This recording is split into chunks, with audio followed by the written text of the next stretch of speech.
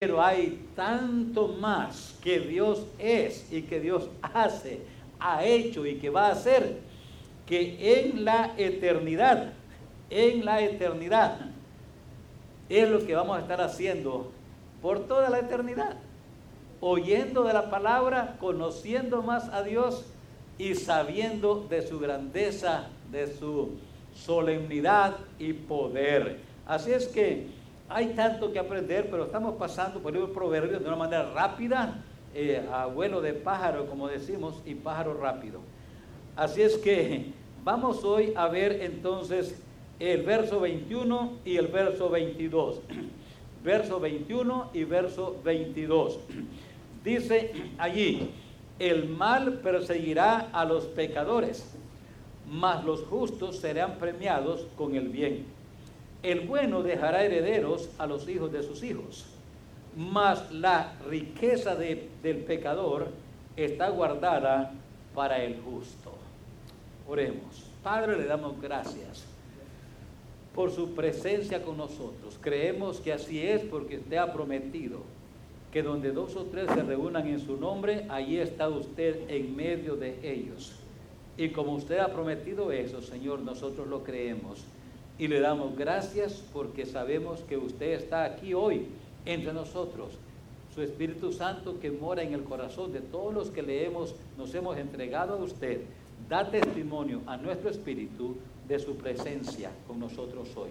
Su palabra que hoy vamos a estudiar, Señor, queremos que sea de veras un tiempo de estudio, de edificación, de instrucción, corrección, ánimo, dirección. Queremos, Señor, que todo sea para gloria de tu nombre. Tú conoces las preocupaciones que vienen sobre nosotros continuamente. Seguramente que, si no todos, quizás varios, habrán preocupaciones en sus mentes hoy en día, ahorita mismo. Ayúdanos para poder dejar esas preocupaciones a tus pies y dejarlo allí y esperar en ti. Ayúdanos hoy a enfocarnos en tu palabra para ser edificados por medio de tu Espíritu. De nuevo, Señor, gracias por su presencia con nosotros en Cristo Jesús. Amén. Amén. Estos 2 versículos, hermanos, nos enseñan 2 verdades que no podemos, que se ven allí claramente. Si queremos resumir el verso 21, es todo lo que uno siembra, lo cosecha. Todo lo que uno siembra, lo cosecha. Y en el verso 22, aprendemos otra lección allí. Todos dejamos algo a nuestros descendientes por heredad. Todos dejamos algo que nuestros descendientes heredan. Todos dejamos algo que nuestros descendientes heredan. Veamos el verso 21. Le vamos a titular allí a esta verdad, la verdad acerca de los rebeldes. O si quiere poner una más fuerte, la verdad acerca de la anarquía, los anárquicos. Anarquía es cuando uno no obedece a nadie. Cuando no quiere obedecer ni a Dios, ni a nadie, ni una ley aquí de los hombres. La anarquía. Ahí le pusimos porque se menciona rebelde en el verso 21. El mal perseguirá a los pecadores.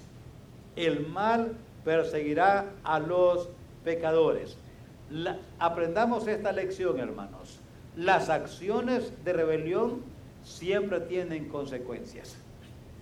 Hagamos que esto se nos venga bien clarito en la mente. Recordemos esto.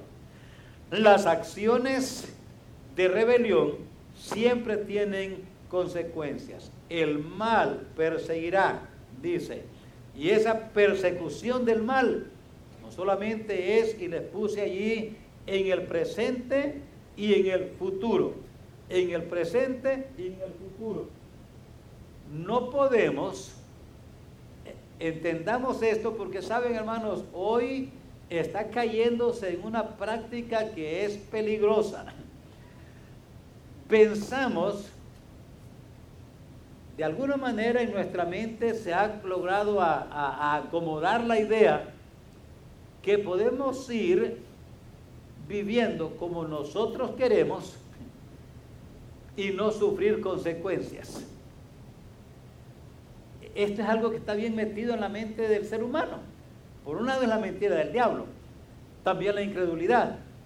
Y nos parece lógico a nuestra naturaleza que no va a haber ningún problema si nos rebelamos, si seguimos rebeldes. Hay que recordar esto: no nos rebelamos contra Dios, nacemos rebeldes contra Dios. Una cosa es decir, me rebelé contra Dios. No, nació rebelde. Todos nacemos rebeldes, todos. No hay ni uno que no nazca rebelde contra Dios. Toditos nacemos rebeldes. Esta es otra verdad que nos cuesta aceptar, porque parece a nuestra manera de juzgarnos que somos buenos. Y a veces oímos la palabra y decimos, bueno, esto no es conmigo, este es con aquel otro y aquella otra y aquel otro, pero conmigo no. Pero entendamos esto: no podemos rebelarnos contra Dios y recibir beneficios celestiales. Es imposible. Ahora viene lo a veces difícil de entender, porque decimos, pero aquel es rebelde y le va bien. Yo conozco otro que le va bien y mire, anda bien mal con Dios y le va bien. Vaya al Salmo 73, no pierda proverbio, pero vaya al Salmo 73. El Salmo 73 nos ayuda a entender esas situaciones que en verdad, cuando pensamos así, no estamos solos. El salmista dice en el Salmo 73 que él estaba haciendo lo mismo. Estaba viendo cómo los malos prosperan, cómo les va bien a ellos, y a él que hace lo bueno, le va mal. Escuchen bien, porque a veces caemos nosotros en esa trampa. Ustedes, jóvenes y adultos, entiendan eso, porque pensamos que como hago bien, a mi manera de ser, pues me debe de ir bien. ¿Y cómo es que si hago lo bueno, pues me va mal? ¿Cómo es posible que aquel que está peor que yo en maldades, le va bien? Entonces, ¿cómo es que al malo le persigue el mal? Mira el Salmo 73. En el verso 2 está su testimonio. Él estaba pensando casualmente eso que estoy diciendo.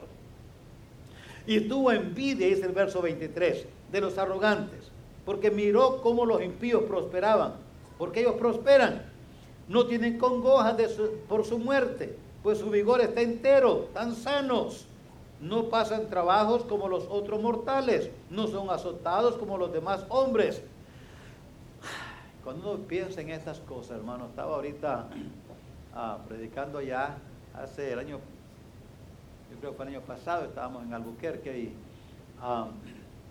iba a predicar en esa iglesia. El hermano anunció la familia, dice Martínez, y la familia Zavala, allá en Bocoina, y yo estaba ahí nomás oyendo. Dijo él al pastor, anoche se dio un accidente. El hijo del pastor Martínez venía manejando y ahí venía llena la ven. Y dijo él, el hijo del pastor murió en el accidente. Él era pastor de otra iglesia allí también con los tahumaras.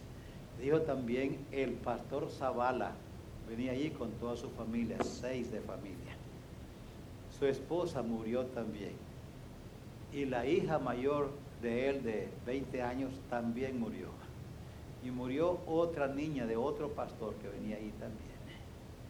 Oyendo eso, pues nos conmovimos, levantamos una ofrenda para la familia, llamamos, hermano me llamó para que oráramos por la familia, y pues era duro pensar en todo eso, oírlo, uno nomás se imaginaba. Luego, como 3 meses después, estábamos en Houston. Yo estaba enseñando ahí, mi esposa estaba enseñando a las damas. Mi esposa estaba compartiendo la noticia para que oráramos, y uno para ilustrar que a veces a los cristianos, aunque estemos sirviendo a Dios, nos suceden cosas que son difíciles de enfrentar, pero hay que, con la gracia de Dios, enfrentarnos por fe y con fe en Dios. Ella estaba explicando, estaba dando una clase diciendo eso, hizo referencia a esta familia. Una hermana se levantó y se fue llorando, salió llorando, y pues estaba muy conmovida. Mi esposa después pues quiso preguntar, y le dijeron: hermana, es que el evento, el accidente que usted estaba refiriéndose, ella es la mamá del joven pastor soltero que murió, que iba manejando la de él. Ya pues buscamos, luego vinieron, me dijeron: hermano, mire, este es el papá del muchacho, y oramos, y otra vez pues lloramos con ellos, les consolamos de la mejor manera. Ahorita que estaba allá, me invitaron a predicar. Él es el que trabaja en este lugar, en Bocoina, en el monte, en la selva, con los tahumaras. Predicamos allí. Mientras andábamos llegando, me dijo el hermano: hermano, le voy a mostrar un lago que hay aquí. Y me fue, ¿no? Y unas cuevas, por los tahumaras viven en cuevas todavía, algunos de ellos, ahí están sus animales, ellos viven ahí también. Y me fue a enseñar ahí en las montañas, en la carretera, ¿verdad? Y fuimos al lago. Cuando llegamos allí, dice: hermano Zavala, aquí está usted. Y ya me lo presentaron. Este es el pastor cuya esposa e hija murieron en el accidente. Ahí lo conocí, ahí me enseñó su hijo. Uno tenía su mano totalmente marcada porque se quebró y se quemó, pero se recuperó. El otro tenía una herida, le abrieron el corazón para salvar la vida y andaba. Toditos tenían marcas. Su hijita, de las dos quedaron vivas. Su hijita, otra su hija está allí de 7 años, ahora más o menos cumpliendo el trabajo de su mamá en casa, también marcada por el accidente. El otro hijito menor también con marcas por el accidente. Y conociendo al hermano, ahí hermano Zavala, él trabaja 2 horas más adentro en la selva con los tahumaras. Y pues otra vez nos conocimos, hablamos, oramos. Yo pensaba casualmente estudiar esto hoy. ¿Cómo explicamos esas cosas? Aquí una iglesia quedó sin pastor. El joven que venía manejando, el hijo del pastor Martínez, que quizás venga a la conferencia misionera del hermano Martínez, se casaba ahorita en febrero o marzo de este año. Y ahí quedó una iglesia sin pastor. Allá otra familia pastoral sin su esposa. Y uno mira al cielo y dice: Señor, ¿cómo explicamos esto? ¿Por qué no este borracho, aquellos que andan allá, los malos? Y de propósito allí cunden los malos, hermanos, de veras. No más para no asustarnos, pero no más para decirle. Por eso la oración es tan importante, hermanos. Los hermanos me dijeron: pero hermanos, vamos como quiera, yo quiero ir. Máxime que me dijeron que pues era el lugar donde estaba el hermano Martínez. Llegamos a un pueblito, se llama San Juanito, y solo entramos allí porque ahí había un pastor que vive allí, que los hermanos querían saludar y querían animar para que fuera la conferencia, la predicación ese sábado de la tarde. Entramos allí a Juanito, así se llama el pueblito. Tan pronto entramos, el hermano pastor dijo: qué raro esa Explorer que está allí, gris, sin placa, y 5 hombres para alrededor de allí. Y dice: bueno, en esa calle el pastor dice: no hay que asustarnos, porque al final de esta calle vive uno de los grandes malos buenos. Ok. Bueno, como 2 cuadras vivió el pastor. Ya salió él para saludarnos, le pitaron, él se bajó, él salió, nosotros nos bajamos, saludamos, y luego llegó un carro blanco. Bajó la ventana así, y dijo: pastor, ¿cómo está? Bien, dijo, ellos son pastores, son amigos aquí que vienen a visitarnos, y ya dijo, ellos están así. Ok, dijo, gracias, que le vaya bien, pastores, Dios les bendiga. Subió el vidrio y se fue. Y le dijo al pastor: hermano, ¿usted lo conoce a él? No, dice, son de ellos, aquí andan eso. Y ya seguimos platicando.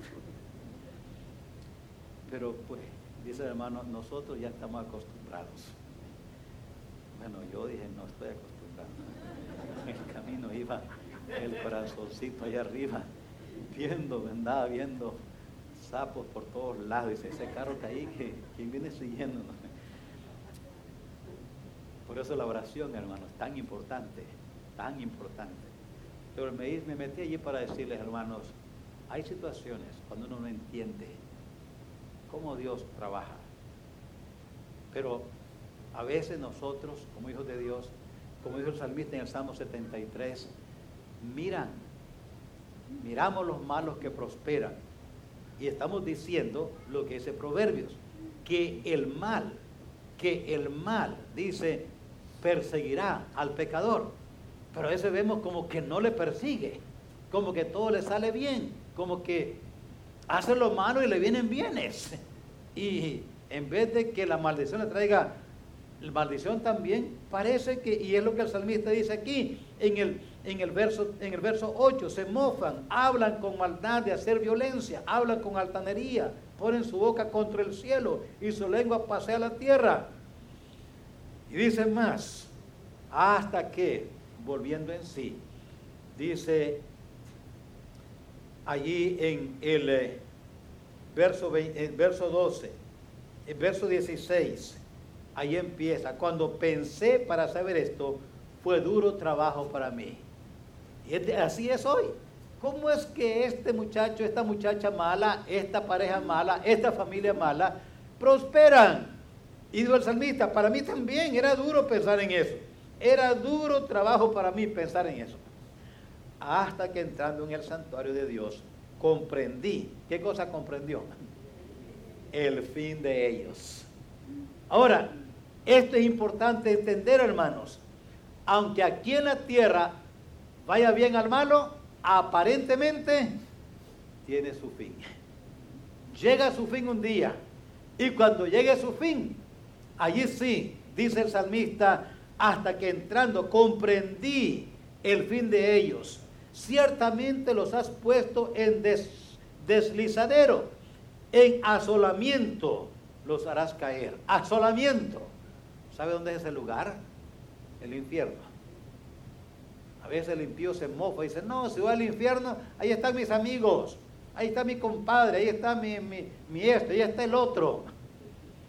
Lo que no entienden es que en el infierno no hay paz, no hay paz, no hay amistad, no hay compañerismo, no hay amor de nada, solo odio. La característica número 1 del infierno es odio y sufrimiento. Y por eso hay bueno pensar en esto, no para alegrarnos, sino para darle gracias a Dios, Señor, gracias a Dios, gracias, Señor, a ti, que aunque no tengo todo eso, tengo lo principal. Si no tengo tantas bienes materiales, tengo lo principal, tengo tu salvación. Las acciones de rebelión siempre tienen consecuencias. Si no es en esta tierra, en el más allá. Pero que tienen. Además dice, las acciones de obediencia son siempre premiadas, mas los justos serán premiados con el bien. Las acciones de obediencia son siempre premiadas, ya sea aquí en la tierra o en el cielo. No olvidemos, hermanos, que al ser salvos,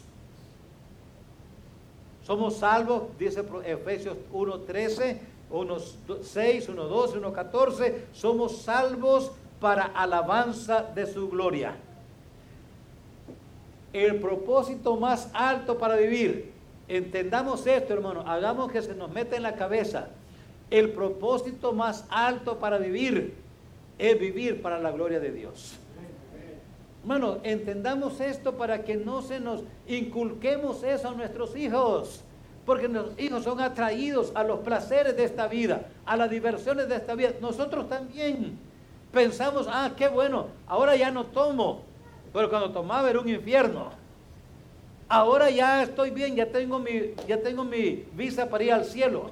No, Dios no nos salvó para eso. Nos salvó para que fuésemos para alabanza de su gloria.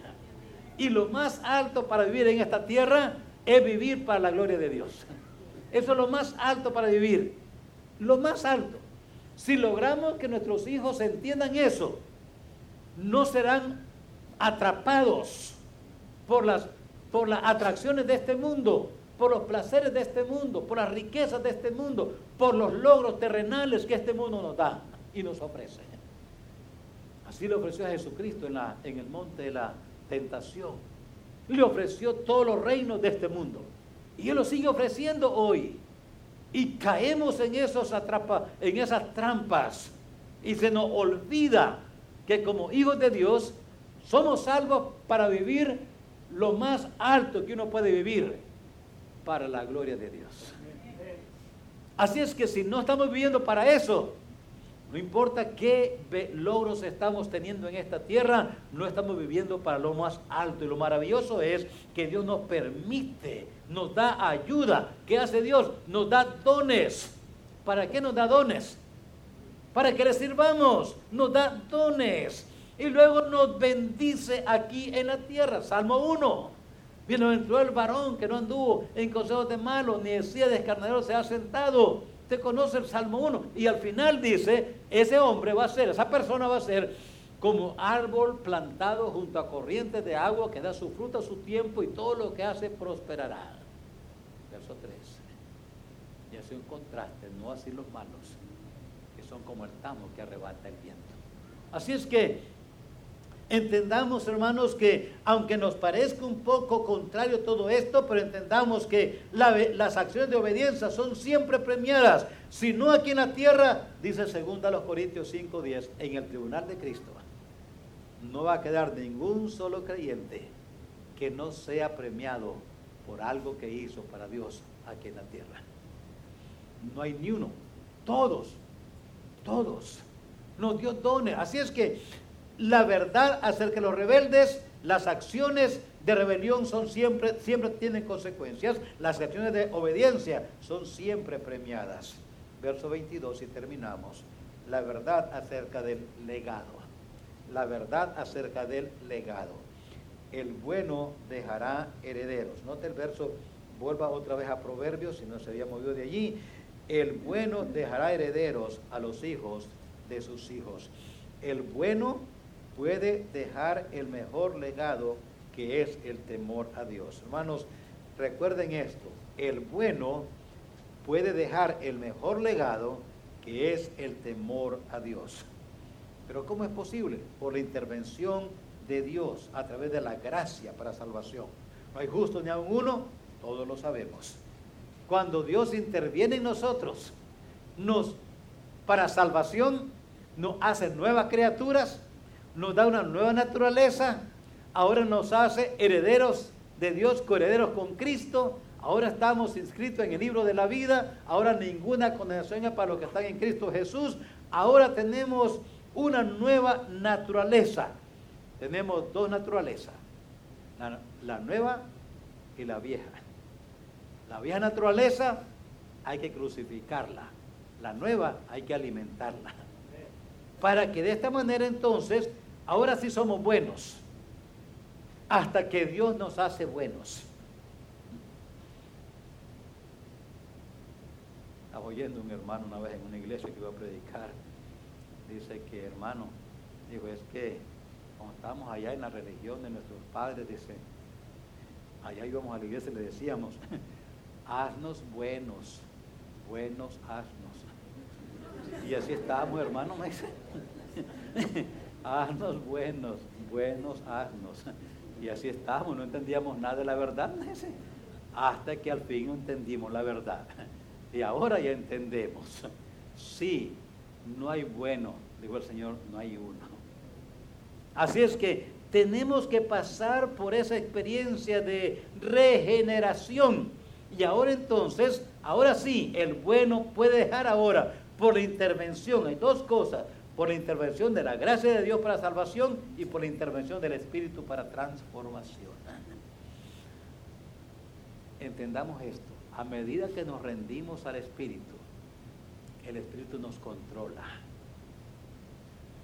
Y cuando hablo de rendir, hermano, estoy hablando de mantener cuentas cercas con Dios. Mantenernos siempre cerca confesando todo aquello que no agrada a Dios y aceptando que Él controle nuestra vida por medio de su palabra, por medio de su espíritu. Cuando leemos algo allí en la palabra, esto dice Dios que no se haga, y yo lo ando haciendo. Ahí es donde entra la intervención del Espíritu. Ya no lo voy a hacer más. ¿Sabe qué pasó allí? El Espíritu entró a controlar esa área de nuestra vida. Hay muchas áreas de nuestra vida que no son controladas por el Espíritu Santo. Pablo, el apóstol, le llama a eso fortalezas. Fortalezas. Son áreas de nuestra vida que Dios no controla por su Espíritu, porque nosotros simplemente estamos en control de ellas. Y eso es muy particular hoy, muy popular. Cristianos, a veces de nombre, pero a veces nomás medio rendidos. Le dimos al Señor la llave de algunos departamentos, pero otra llave la guardamos nosotros. Y le decimos a Él, allí no entres, porque eso... Algunos padres permiten a sus hijos esas prácticas. Es que ese es el cuarto de Junior, allí no entro. ¿Y por qué no va a entrar? No, es que es el cuarto de él. Esa es señal de rebelión. Cuando un hijo le dice a su papá o a su mamá, ahí no entres, ese es mi cuarto. Recuérdele, esta es mi casa. No se va a ofender. Y no es verdad, o no es verdad. Yo pago la luz, el agua. Cuando se daña la casa, yo la reparo. Cuando se daña la plomería, la electricidad, yo la pago. Y cuando hay aire descompuesto, yo pago el aire. Entonces dime, ¿cuándo compraste esta casa tú? No me paga renta, ni que me pagara. El patrón tiene derecho a entrar a ver si su propiedad está bien. Yo sé que esta es cosa antigua, pero para Dios así debe ser. Debemos tener control. ¿Sabe? Dios quiere control de todo nuestro ser. ¿Por qué? Somos su propiedad, ¿o no? ¿O no sabéis que vuestro cuerpo es templo del Espíritu Santo y que no sois vuestros? Porque fuisteis comprados con sangre. Glorificad pues a vuestro Dios con vuestro cuerpo y con vuestro espíritu. Rindamos a Dios todo. No permitamos esa práctica que a veces permitimos en casa. Con Dios no es así. Rindamos. A medida que nos rendimos a Dios, Él nos transforma. Conocemos lo que es su voluntad y ahora somos transformados. Y ahora que somos transformados, somos salvos, transformados por el poder de Dios y controlados por su Espíritu. Ahora tenemos un legado que dejar a nuestros hijos, el legado de la fe.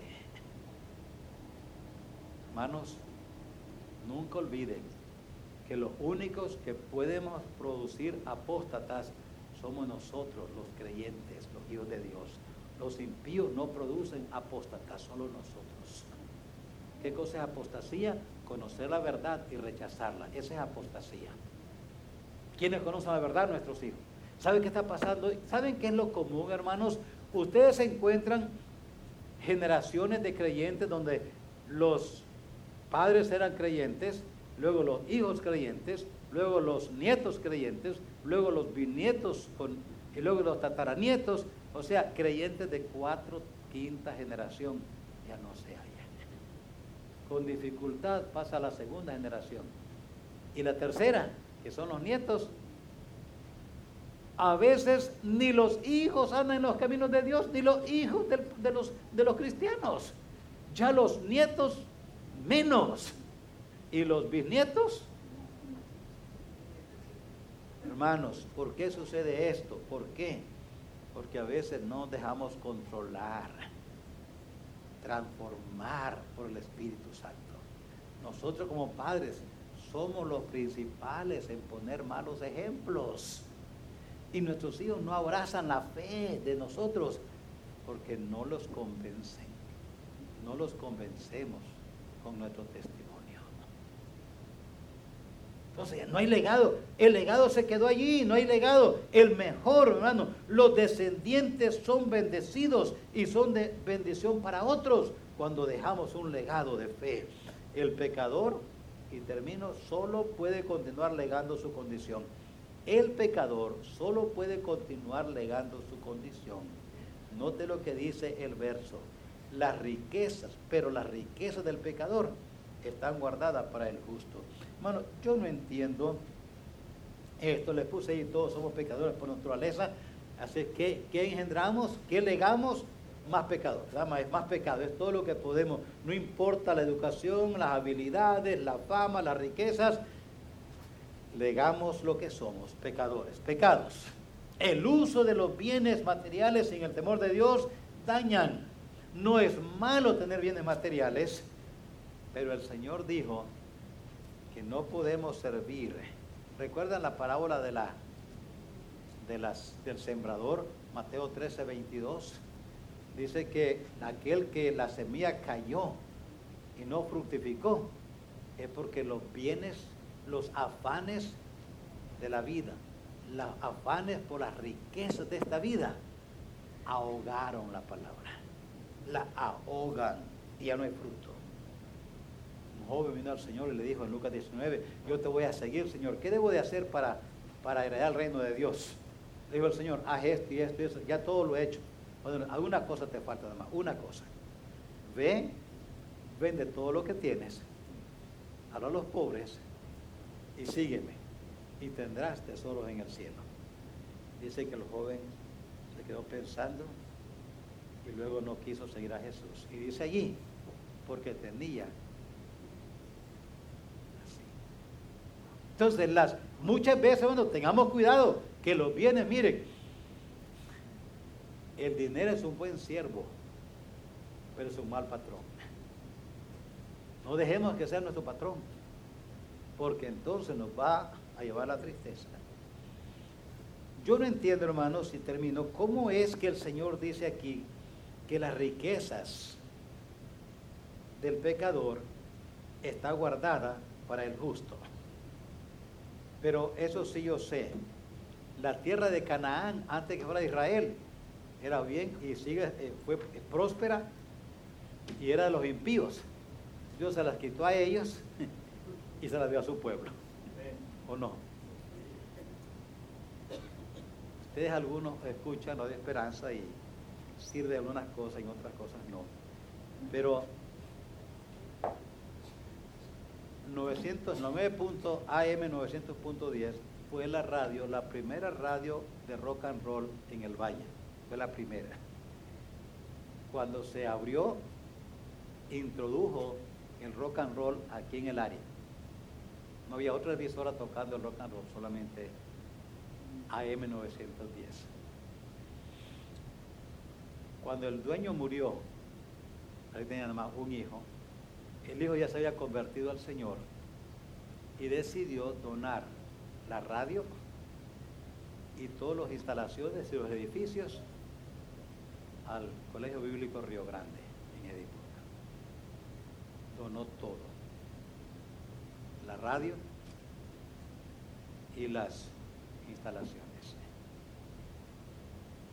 Ahora creo que lo usa Telemundo, creo que lo compró. Estaba pensando en esto, al leer esto, las riquezas del pecador está guardada para el justo. Ese hombre levantó esa radio, la hizo bien fuerte, y el hijo ya se había entregado al Señor cuando el dueño murió y decidió, no la voy a vender, la donó al Río Grande. Y como dije, sirve para unas cosas y para otras cosas no. Pero no toca rock and roll ya, y se predica el Evangelio, y está siendo usada de esa manera, lo menos. Y fue donada, todo lo adquirió el impío, y el hijo lo regaló todo, la obra del Señor. Y como esa historia, hermanos, hay muchas historias. Yo creo que de alguna manera Dios hace que la riqueza del pecador está guardada para el justo.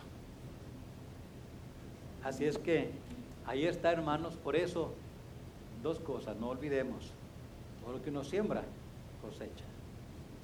Todo así es. Y todos dejamos algo que nuestros descendientes heredan. Pensemos que estamos dejando como herencia cosas terrenales o cosas celestiales. Nuestros hijos están siendo motivados por la fe y entrega de nosotros, sus padres. Lo que le estamos dejando es un ejemplo, un espejo tan borroso que no les sirve a ellos para nada. No quieren seguir nuestras pisadas porque no les hemos convencido todavía. ¿Qué les estamos dejando? Dios nos ayude a dejarles un legado celestial para que nuestros descendientes sean bendecidos por Dios y bendición para otros. Cuando tengan hijos ellos, también tengan la bendición de Dios y sean bendición para otros. Y cuando ellos tengan hijos, también sean bendecidos por Dios y bendición para otros. Y eso continúe hasta que Cristo venga. Dios nos ayude, hermanos, con esa visión. Nos ponemos de pie. Mientras nos ponemos de pie, hermanos, quiero pedirles, hermanos, si usted no ha llevado boletos, yo soy uno de ellos, voy a llevar 10, voy a levantarlos. Si usted no ha llevado boletos, vaya y lleve uno si en su corazón Dios le pone a hacer algo para ayudar a niños y jóvenes a que vayan al campamento. Si usted dice, mis hijos no van a ir, o yo voy a pagar, está bien. No quiere ayudar a alguien que no pueda para que vaya. Si usted dice, mire, yo no tengo hijos que mandar, así es que yo para qué. Puede ser, pero ¿por qué no piensa en ayudar a alguien más? ¿A alguien más? Si usted no ha llevado, hermanos, si está como su servidor, bueno, pues lleve ya 10, yo ya voy a agarrar 10. Y el que no ha llevado, agarre 10 y va y los venda. Si usted va a mandar niños al campamento, trate de vender 20 por uno. O venda más o menos 3 paquetes para 3.